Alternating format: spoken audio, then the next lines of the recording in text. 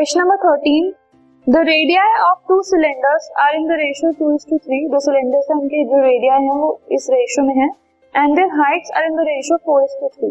Heights की ये ratio है. You have to find the ratio of their volume. उनकी volumes की ratio आपको find out करनी है.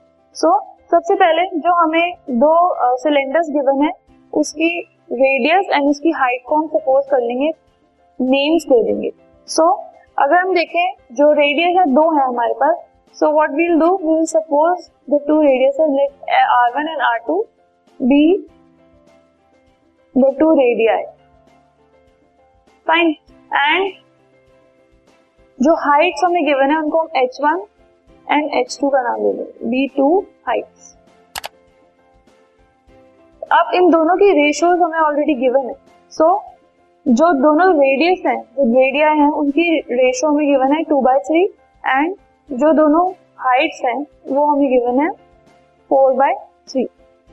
ओके, सो अल्टीमेटली हमें क्या करना है, उनके वॉल्यूम्स की रेशियो निकालनी है. सो वॉल्यूम्स की रेशियो अगर हम देखेंगे, ratio of the volumes will be equal to V1 upon V2, मतलब volume of first divided by volume of second.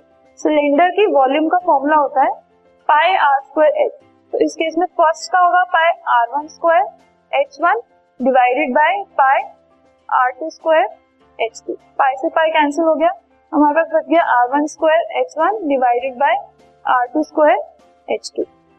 Okay, अब इसको फर्दर अगर हम देखें, so R1 upon R2 whole square multiply by H1 upon H2 लिख सकते हैं इसको.